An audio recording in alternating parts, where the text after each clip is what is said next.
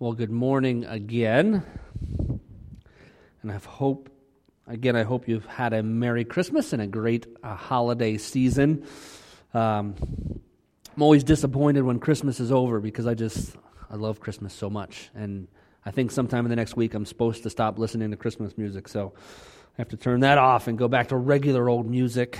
But whatever. Still have some eggnog in the fridge, so that'll make me happy. Anybody, who else is an eggnog drinker? How many of you absolutely despise eggnog and think it's gross because it's pretty much just like liquid eggs in a carton? I think it's phenomenal. I don't know, I love eggnog. It's definitely a love-hate. I've never heard anybody that was like, man, I'm like 50-50 on eggnog. It's like, nope, you either love it or you absolutely hate it. Well, have you ever had an experience where you were out in public and a complete stranger starts talking to you? Anybody ever had one of those happen to them? Yeah. We live in a pretty small town, so chances are pretty good you've had that happen to you. I know for Jackie, she grew up in New Jersey, and I saved her, got her out of there. Next to Jesus, I'm the greatest salvation story of her life. But I know for her it was weird coming to like a small town, and I used to bring her back to the town I grew up in, and she would think it was weird just because we'd go into stores and people just talk to you like they knew you. And I don't know, have any of you ever had that experience where you're in a store or you're somewhere and someone starts talking to you and you have that moment of panic like, do I know this person? Am I supposed to know this person? Because they're talking to me like I'm their best friend. And I feel like I should know this person. Anybody else? Because like I have that happen to me all the time, where I start chatting it up with somebody. I'm thinking like, man, they're really free with their information right now. They must know me, and I don't know who they are.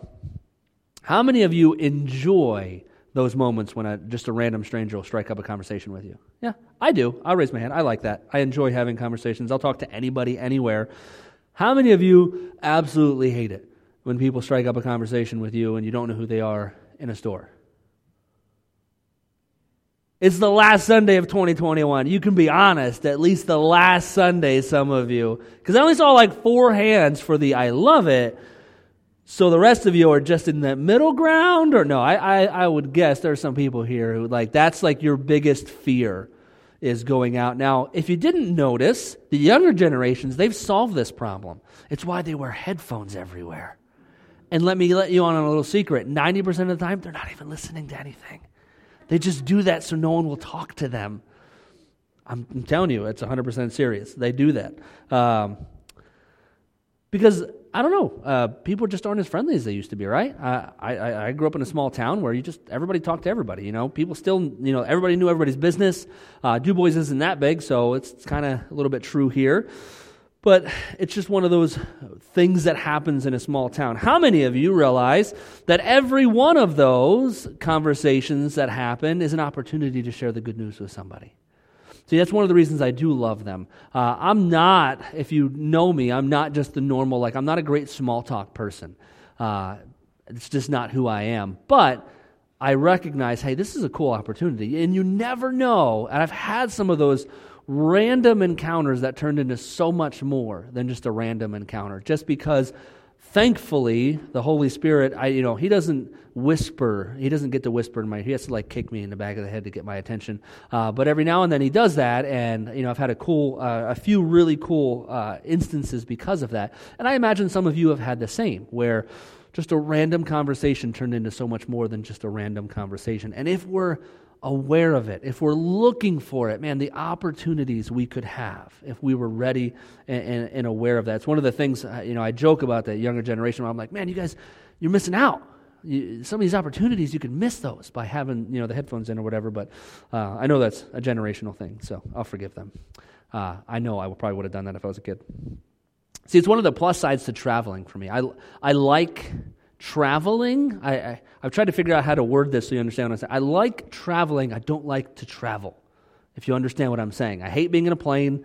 I do not like sitting in one seat that was made for somebody not my size for 8 hours at a clip. I don't enjoy that at all, but I do love traveling. I love being places, and I love thinking I'm going to get on this plane and I have no idea who I'm going to sit next to.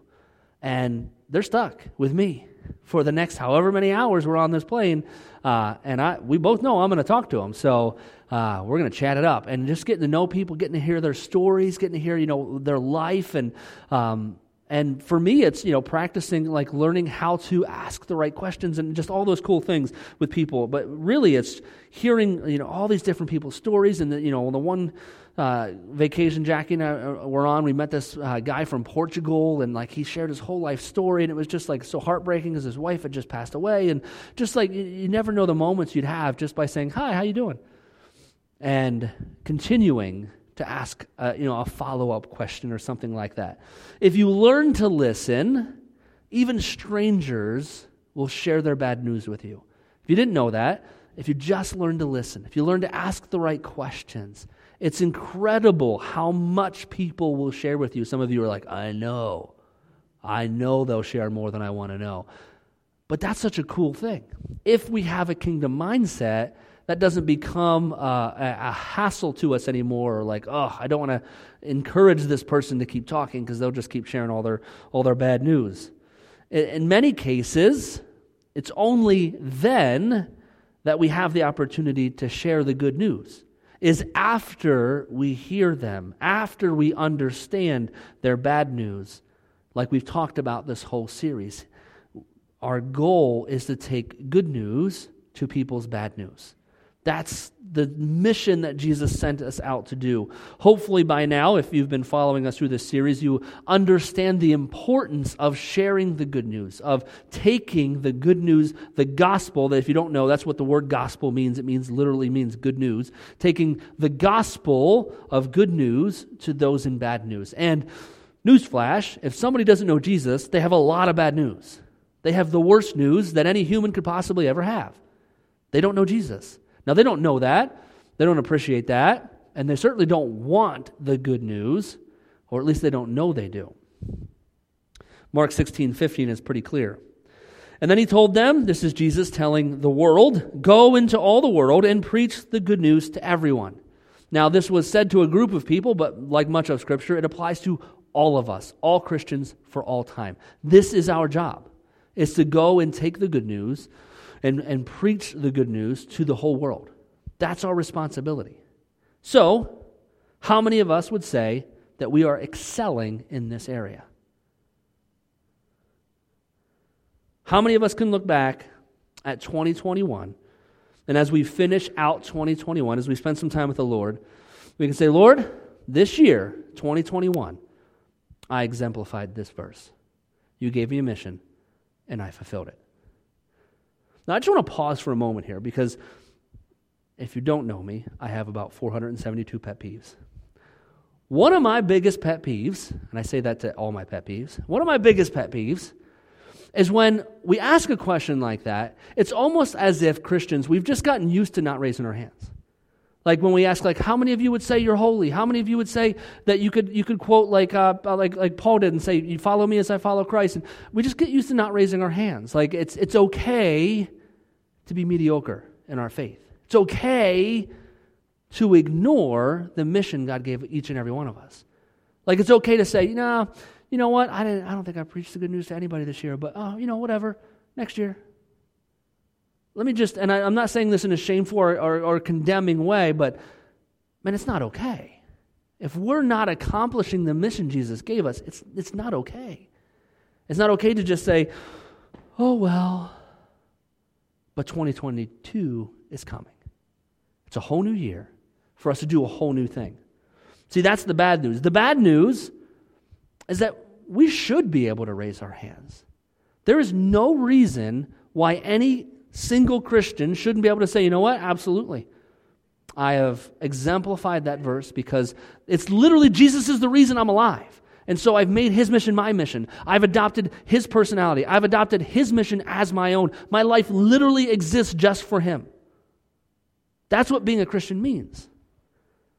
And if we're going to say we're a Christian, then that should bother us if we can't. And I know some of you didn't raise your hands, and you probably are doing it. You just didn't raise your hands because you know not to raise your hands when I ask questions at this point.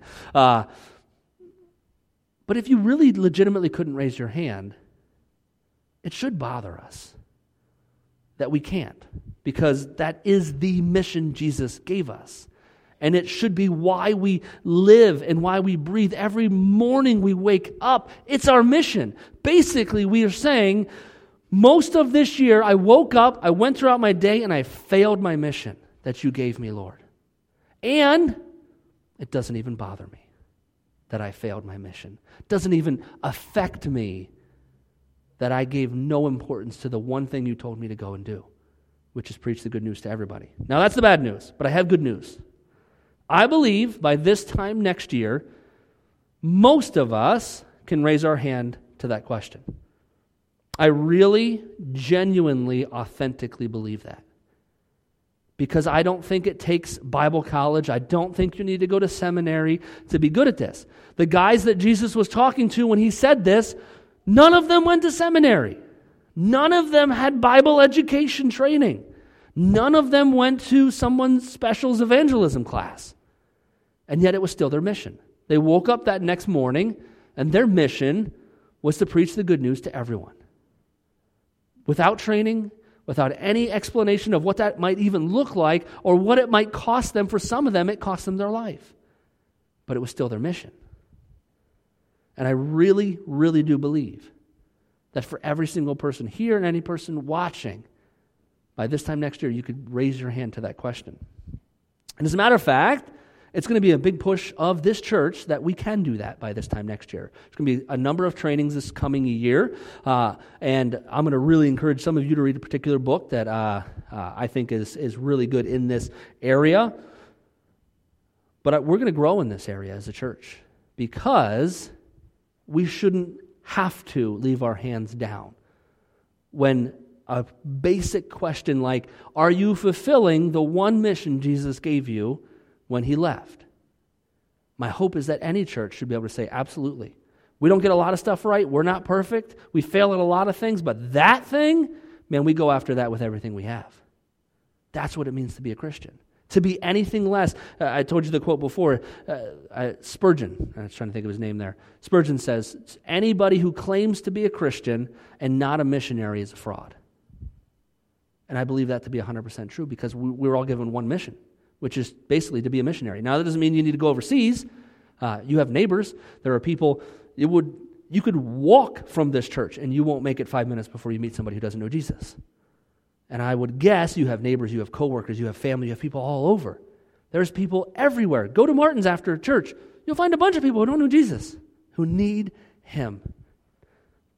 The fact that we might not know somebody today is not an excuse to not be about this business. And I really do hope that by this time next year, and I'm already trying to plan it, like last sermon of 2022, I want to ask this question, and I want to be greatly encouraged as we raise our hands and say, you know what? This is an area that in 2022 became my mission, and I adopted this, and I can say, I went after this because it's so important to Jesus. And if we claim to be Christians, then it should be important to us too. Well, this morning I want to look at 3 areas which may be problem areas for us as we share the good news, and 3 things, and especially the last one, something we're going to work on tremendously in this next year to get better at this. Well, the first one I want to look at this morning is our pride. Now, how many of you don't have any pride? Oh, man, I thought I was going to get somebody. No, I'm not getting anybody. Yeah, we all have pride. Every single one of us. Pride is the root of so many of the problems we have in our life. But I want to tell you a story about a woman. Most of you probably know this story. If I just say the woman at the well, most of you know who I'm talking about. See, there was this woman who, we don't know a lot about her life, but we know I don't think at any point was at the high end of society. My guess, if I had to guess, would be she was popular when she was younger. She was very attractive, and so she attracted the guys, and that kind of became a problem for her because she got really into the attention that guys gave her. And when we pick up the story and Jesus meets her, he makes it very clear this woman has not lived in a God-honoring way, maybe ever in her life. But certainly she's got a habitual pattern of chasing after men and living with these men and being with these men.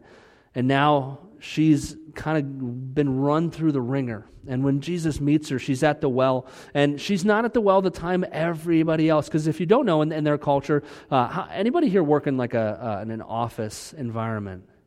Yeah, so like the water cooler thing, where people gather around the water cooler, and that's where like the social place happens. Well, that was the well for the women of that time. They would gather at the well all early in the day when it was still cool. They would gather and they would talk and they would share and they would laugh, and that was a huge social time, was going to the well. But not this woman. She would go in the heat of the day. It was the most inconvenient time to go to the well, because her hope was she didn't see anybody. Because she didn't want to feel the shame. She didn't want to feel the condemnation. She knew the way she was living was wrong. And instead of making a change, she went to the well at the most inconvenient time. Now, this is probably a daily thing. She went to this well every day in the heat of the day and suffered through that instead of just changing her ways. But that's how we pick up this story, is Jesus is there. His disciples have gone into town now to get food and to do some trading and things like that.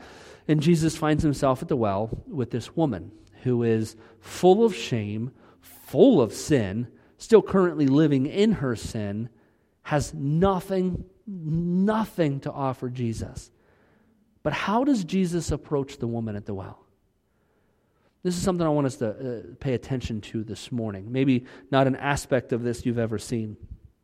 As a culturally superior Jew, because Jesus was not a Samaritan, he was a full-blooded Jew. If you don't know, they looked down on the Samaritans. They were considered like half-breeds. They were nothing compared to the Jewish people.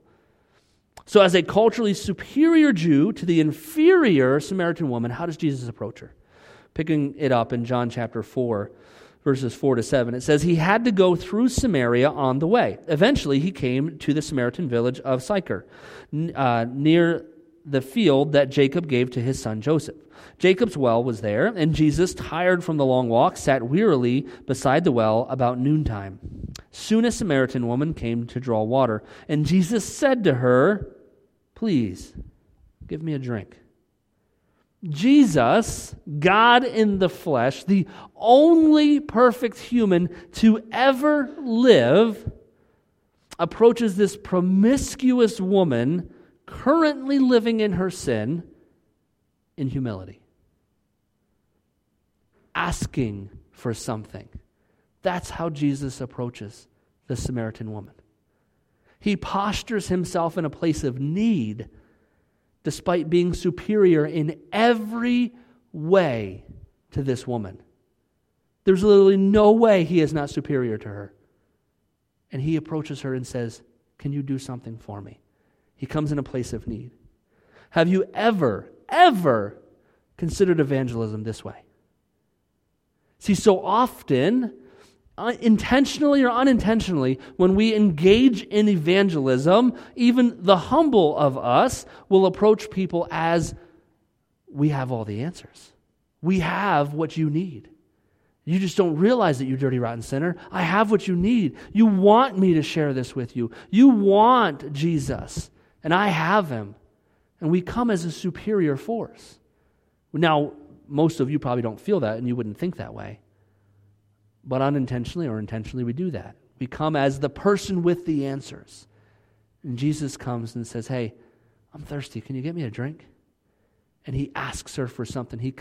That's a humiliating place, or a humble place, not humiliating, but humble place to approach her from. Hey, can you give me a drink of water? So often we approach evangelism as the experts. Most of us would say, well, I might not know everything, but I know more than they do because they're still in their sin. Now, again, we probably wouldn't say it that way.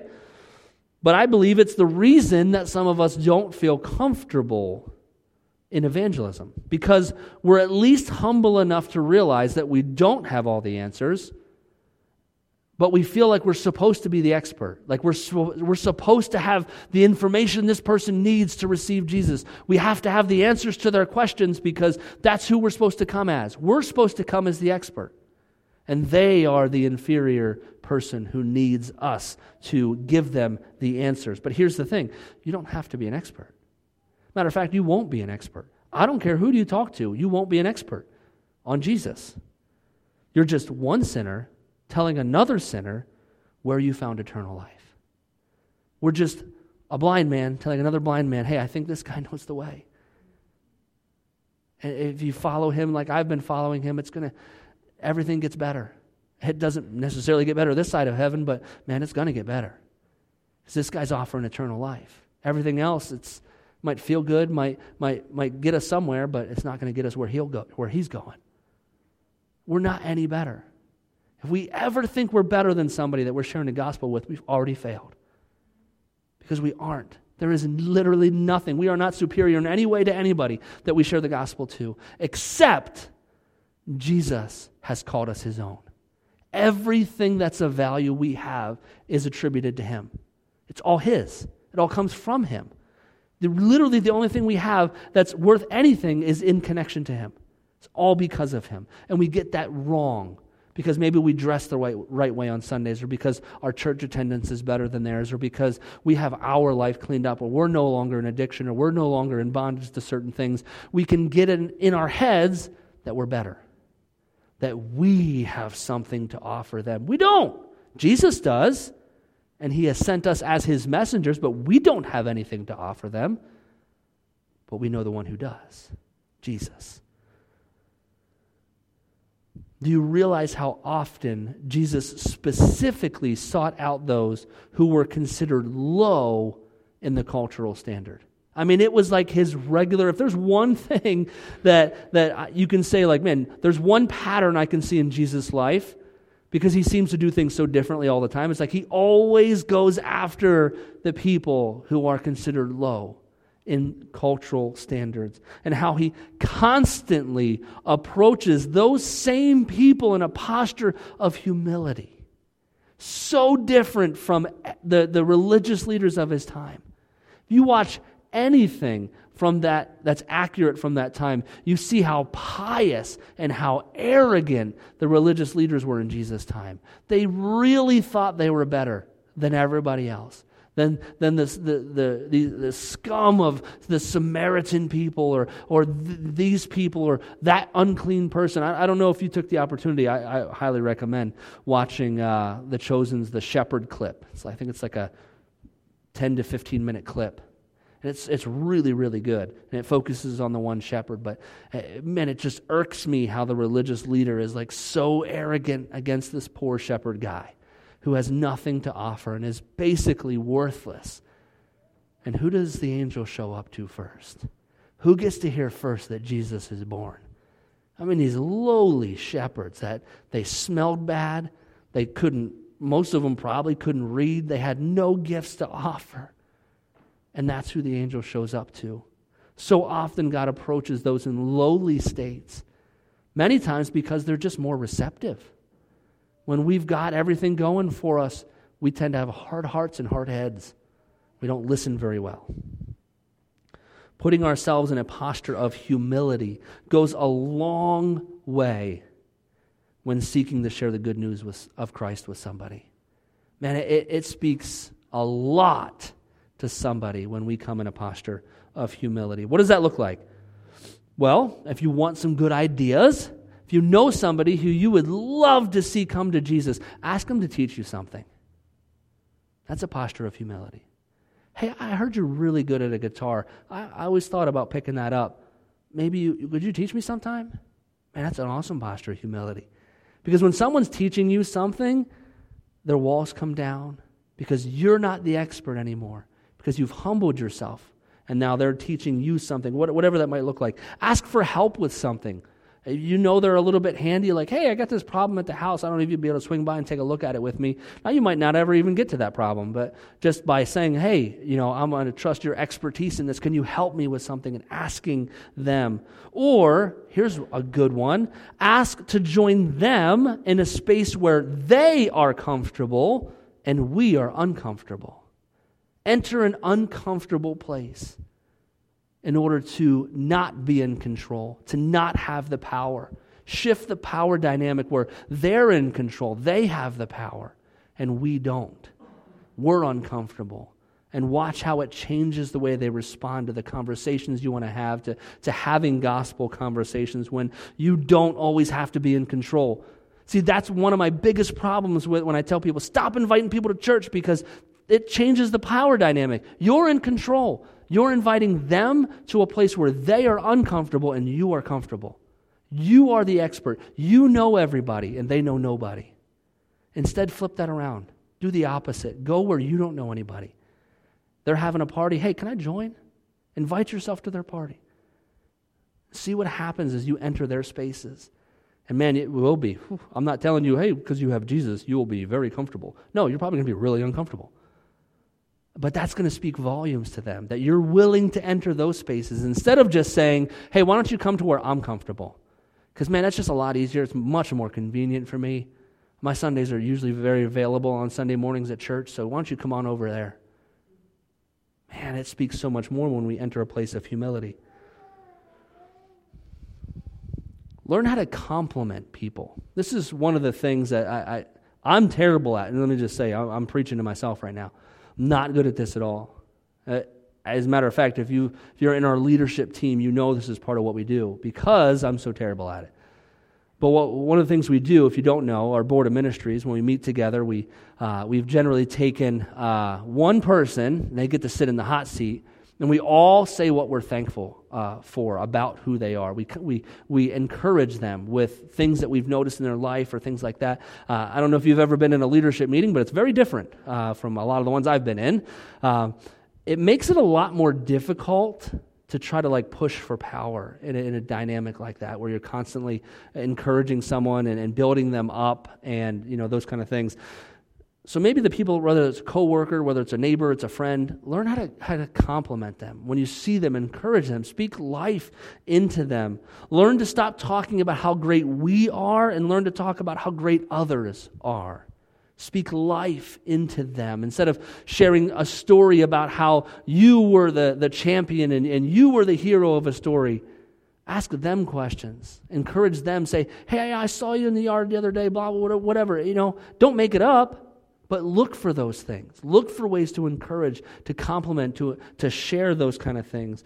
Don't allow your pride to rob you of another opportunity to share the good news of Jesus with somebody. When we enter these places in postures of humility, it changes so much. Look what happens because Jesus approached this culturally despicable woman at the well in a place of humility. John chapter 4, verse 39. Many Samaritans from the village believed in Jesus because the woman had said, "He told me everything I ever did." When they came out to see him, they begged him to stay in their village, so he stayed for 2 days, long enough for many more to hear his message and believe. Man, if Jesus can approach a woman in a habitual life of sin like that, in a place of humility, who are we to constantly think we have to be the expert, to think we have to have all the answers, and that we could approach somebody thinking in any way, shape, or form that we are superior to them? One aspect of Jesus' encounter with the woman at the well brings up our next point. There's one thing that Jesus was really good at. It was disrupting the methods of bringing the good news to those in their bad news. He was really good at disrupting methods. Look at even how the disciples react to coming back from town and finding that Jesus is talking to a Samaritan woman, 4:27. Just then, his disciples came back. They were shocked to find him talking to a woman, but none of them had the nerve to ask, "What do you want with her?" Or "Why are you talking to her?" Even his disciples are outraged, why? Because this isn't appropriate. This isn't culturally appropriate for Jesus to be talking to a woman at a well. He should have walked away, or she shouldn't have approached him in the first place, but she wasn't living a life that she really cared anyhow, so then it would have been Jesus' responsibility to walk away from her, to say "Oh, I don't want to be near you, you're unclean." And Jesus sits and he talks with her. Even the disciples are kind of what in the world is this guy doing? He's shaking everything up. If you read the Gospels, The religious leaders are always mad at Jesus because he's shaking things up. Now, this isn't even the craziest method that Jesus interrupts in that afternoon. Look in verses 19 to 24 of John 4. "Sir," the woman said, "you must be a prophet. So tell me, why is it that you Jews insist that Jerusalem is the only place of worship, while we Samaritans claim it is here at Mount Gerizim, where our ancestors worshipped?" Jesus replied, "Believe me, dear woman, the time is coming when it will no longer matter whether you worship the Father on this mountain or in Jerusalem. You Samaritans know very little about the one you worship, while we Jews know all about him, for salvation comes through the Jews. But the time is coming, indeed it's here now, when true worshipers will worship the Father in spirit and in truth. The Father is looking for those who will worship him that way. For God is spirit, so those who worship him must worship in spirit and in truth." Jesus was upending over 1,000 years of the method to reach God. It had always been this setup. From the time that they built the tabernacle in the wilderness, it was the same setup. The temple was just a nicer version of that, but there was this Holy of Holies, this Ark of the Covenant, this place where God's presence came down but once a year and met with only the high priest could go in for a moment into that place. And Jesus is saying, man, I'm about to mess this whole thing up. Because now each and every one of you is going to be the Holy of Holies. And it won't just be once a year that the presence of God comes down, but it'll be every moment of every day. You will literally encapsulate the presence of the living God, and God will go everywhere. And you'll worship him in spirit and truth. Jesus, they could not have fathomed how much Jesus was about to mess with their methods when he said something like this. We still don't even get it today. We still have people who feel like this room is where the presence of God dwells. And outside of this room, that God just can't interact with us the same way. Jesus, over 2,000 years ago, said, it's not going to matter where you worship him. Everywhere you go, it should be a place of worship. Because we take the temple with us. We are the Holy of Holies. It didn't matter when they had the tabernacle. Once they moved it to another place, the place where they were was no longer holy. That physical location was no longer holy because the Holy of Holies had moved. The presence of God moved with them. And so now that's who we are. That doesn't mean you shouldn't have value to this place, the sanctuary of the church. That doesn't mean that there's no value here. But when we elevate it and say, well, that's where the presence of God was, we miss out. Because in your living room, the presence of God can come in a powerful way.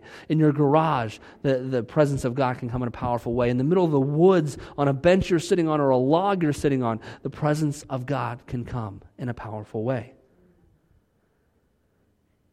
It's one of the reasons the religious leaders of Jesus' time hated him so much, is that he was constantly messing with their methods. And it's one of the main reasons of church division today is over methods. Churches split all the time over methods. We still haven't got it. We like our methods. There's nothing wrong with that. There's nothing wrong with finding a way that works and sticking with it. I'm a method person. My wife will tell you, my life is full of methods. I love to figure out the most efficient way to do something, the absolute most efficient way. I love that. But if we're not careful, we can marry the method to the message.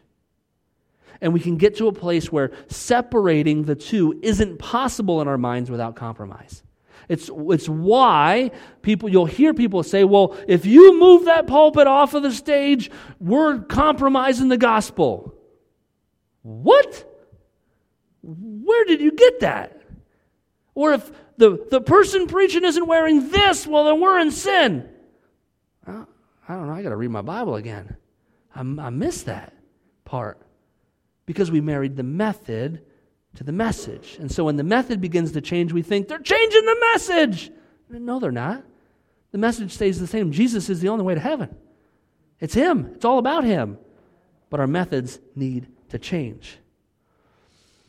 Many of the people that we think have rejected the gospel have really just rejected our method. because we thought the method was they come to church, pastor preaches, does an altar call, and they get saved. And because they said no to come in the church, well, they rejected Jesus. No, they just rejected our method. They never got to hear the good news because our method got in the way. People need the same good news we received, but not the same method we receive the good news by. I've heard that so many times. Well, it worked for me. Good for you. Change the method. If it was good enough for me, sure, that's fine. But that's not the message. The message was good enough for you, and it's good enough for everybody in this world. But the methods need to change. We live in a different culture than many of you grew up in. For many of you, you grew up in a culture that still had a biblical worldview. Many of you did. And I promise you, if you're under 40 years old, you did not grow up in a culture that had a biblical worldview. Anybody that's that age or younger, you just didn't grow up in a place that had a biblical worldview, especially if you went to public college or public school.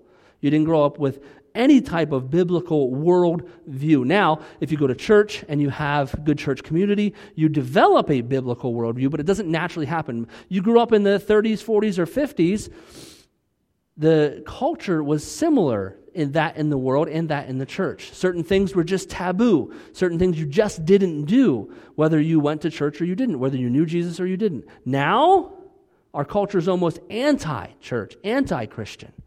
To do the things that Jesus calls us to do is to be a bigot, to be this horrible person. We live in a different time, so our methods need to change. If I had the answer and could tell you how to be a better spouse, a better parent, a better Christian, a better coworker, and a better friend, would you want to know what it was? If I told you right now, I have the answer. I know exactly what it is. And I really do have the answer.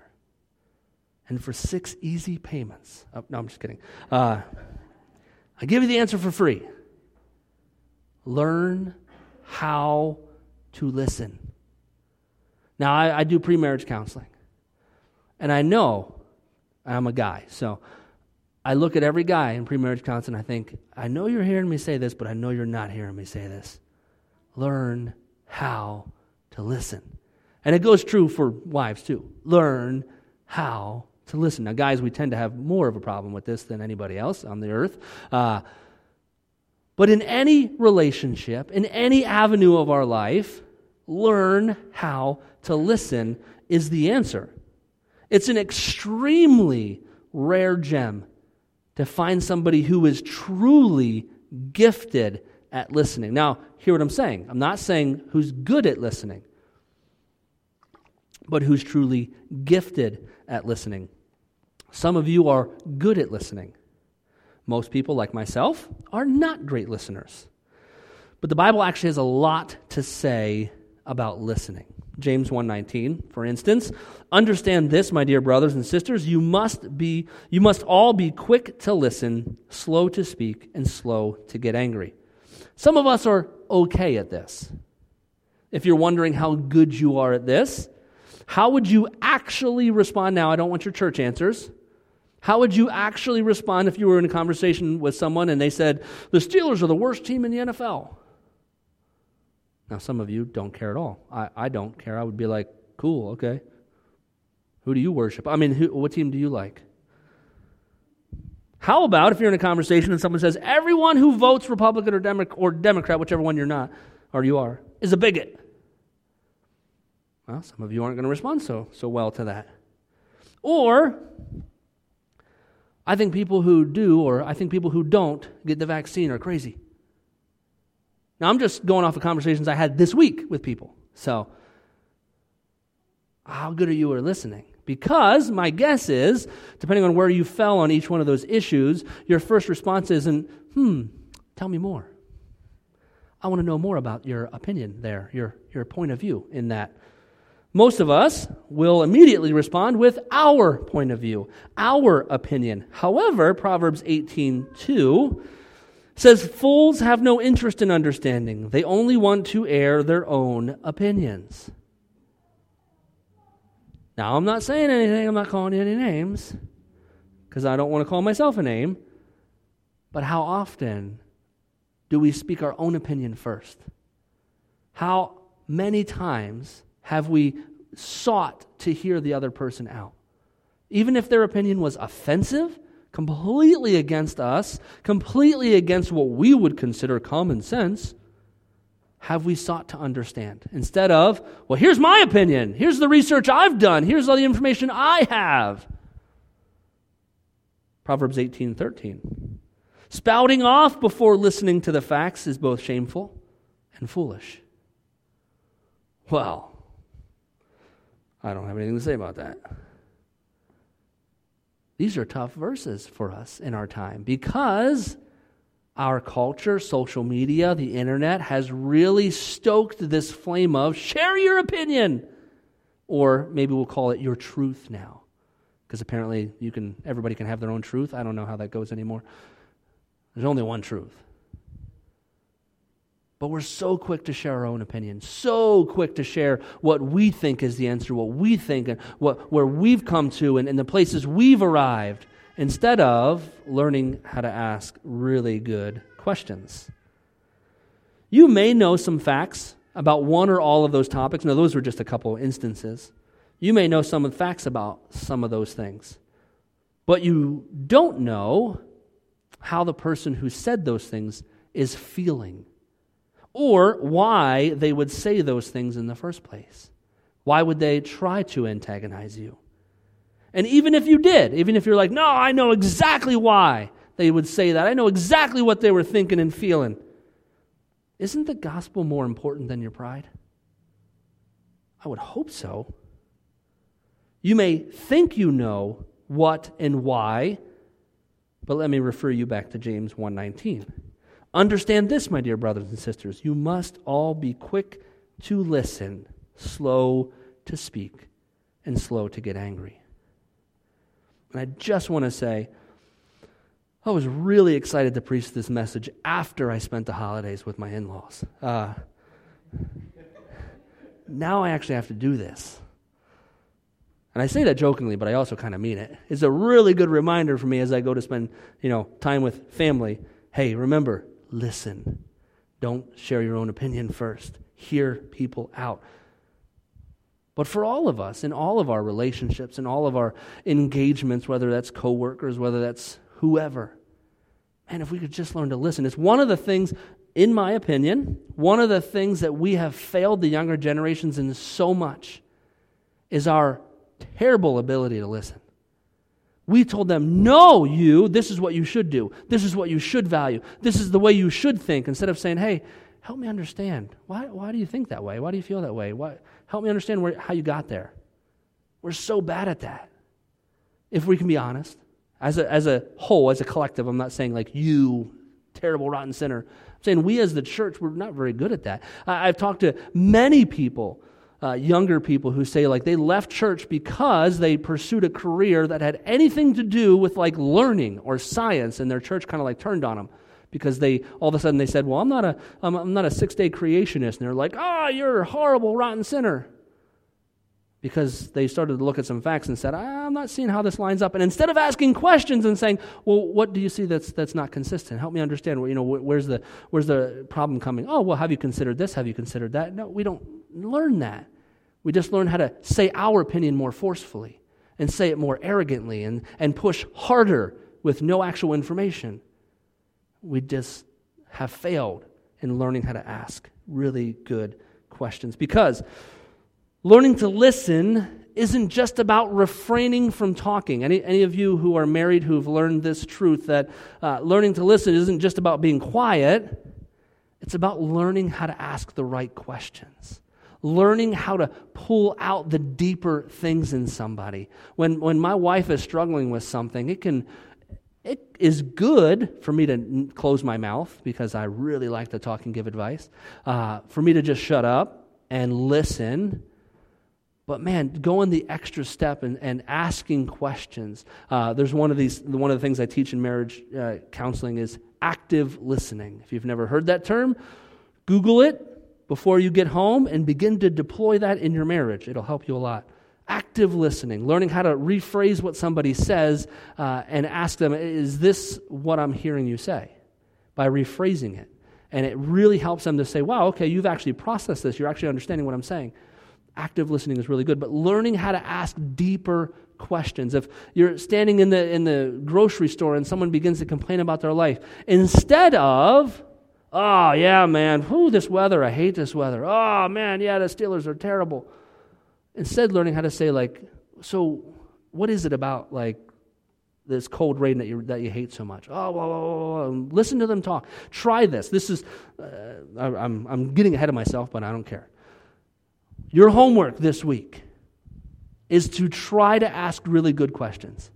When you're out in public or when you engage with somebody, whether it's public or somebody you actually know, if you begin to hear bad news, if you begin to hear them share something negative or a problem they're having, instead of, now this is something I'm really guilty of, I will many times, I will try to share a story to have a shared experience. Like, oh, I really hate this weather. Like, oh yeah, I don't really like cold rain either. I want to share the experience with them. And so I share a story about myself, or when they share like, oh, I had this terrible thing happen to me this week. Oh, well, I had this terrible thing happen to me too. I'm not trying to one-up them necessarily most of the time.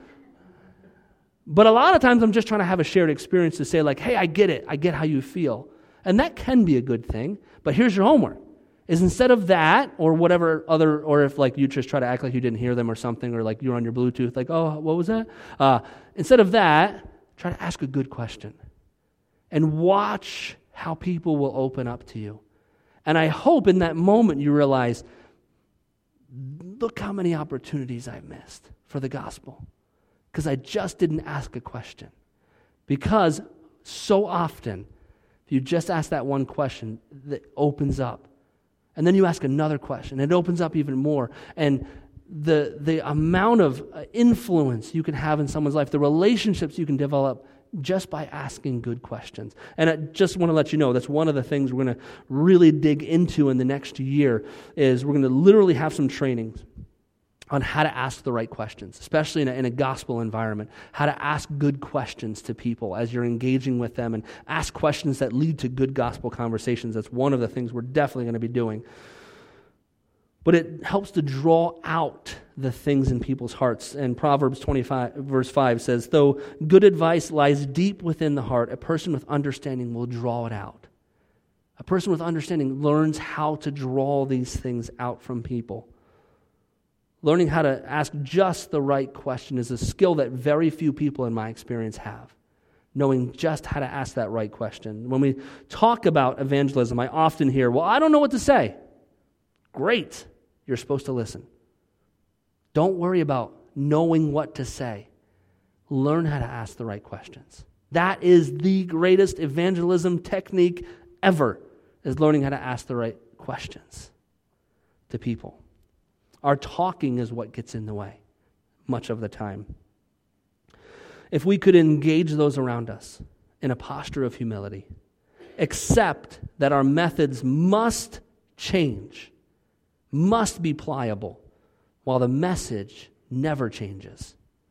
If we learn how to listen, not just by hearing, but by asking questions that seek to understand people and where they're at and their bad news, we would find it so much easier to fulfill the Great Commission that God has given each and every one of us. If we could commit this year to excelling in this area, if we could say, you know what, this year, I'm going to make this a priority in my life. I want my conversations when I'm with family, when I'm with people who don't know Jesus, I want to feel comfortable. I want to be excited when someone begins to talk to me in the grocery store about what could happen in this conversation. Because some of you, I know you're not there. You would get nervous and you wouldn't like that. And I'm not asking anybody to be an extrovert. I don't want to change anybody.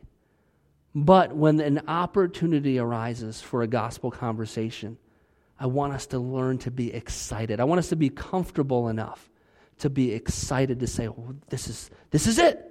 I get to have this cool conversation now, and to be excited for those. Because it can change eternity. A simple conversation that you weren't even prepared for, that you didn't have to study for, that you didn't have to have a notebook and the Romans road ready to go for. can change eternity because you asked the right questions and you allowed God to work through you, because you didn't have to be an expert. You didn't have to be superior. You didn't have to have all the answers. You were just there. And just like Samuel said, here I am. I'm here. Use me. Who in your life is dealing with some bad news? Who has bad news in your life? Take the good news to them. Let's pray. Lord, I thank you that when I shared my bad news to that kid when I was only 14 years old, he shared the good news of Jesus with me. And man, he didn't have all the answers, but you did. He didn't have anything to offer me, but you did. And the best thing he did was present you to me. And it changed my world. It changed my eternity. And God, I pray this coming year that every single person that calls this place home would make this a mission, that they would accept your mission for their life. And Lord, I pray that you would grow each and every one of us and our ability to have conversations around the gospel, that you would raise our awareness, that you would give us the discernment to learn how to ask the right questions, to care enough about eternity, to ask the next question, to engage with people where they are, to not tell them all the information we know about you, but to hear where they are in their story, and to see how the good news applies to their bad news. Lord, I thank you that in this season we get to celebrate that you came down to this earth, that in such a humble way you were born amidst a bunch of animals, in a feeding trough you were laid, that we worship the one true God who came in that way, and that we get to serve you for the rest of our lives, that we get to, in a posture of humility, approach others and let them know, I know the one who can change it all because he did it for me. He can fix any broken thing because he fixed me. Lord, I pray you would come alive in our hearts this year. I pray we would finish 2021 out in service to you. This week, Lord, I pray we would engage these conversations and ask the right questions. Use us today, tomorrow, next year, the rest of our lives until you come to be about your business. Thank you for all you have done. In Jesus' name we pray. Amen. Amen. Have a great week and a happy new year. And I hope you have a great time celebrating the new year. And we'll see you next year. I love that joke every year. It never gets old. See you next year.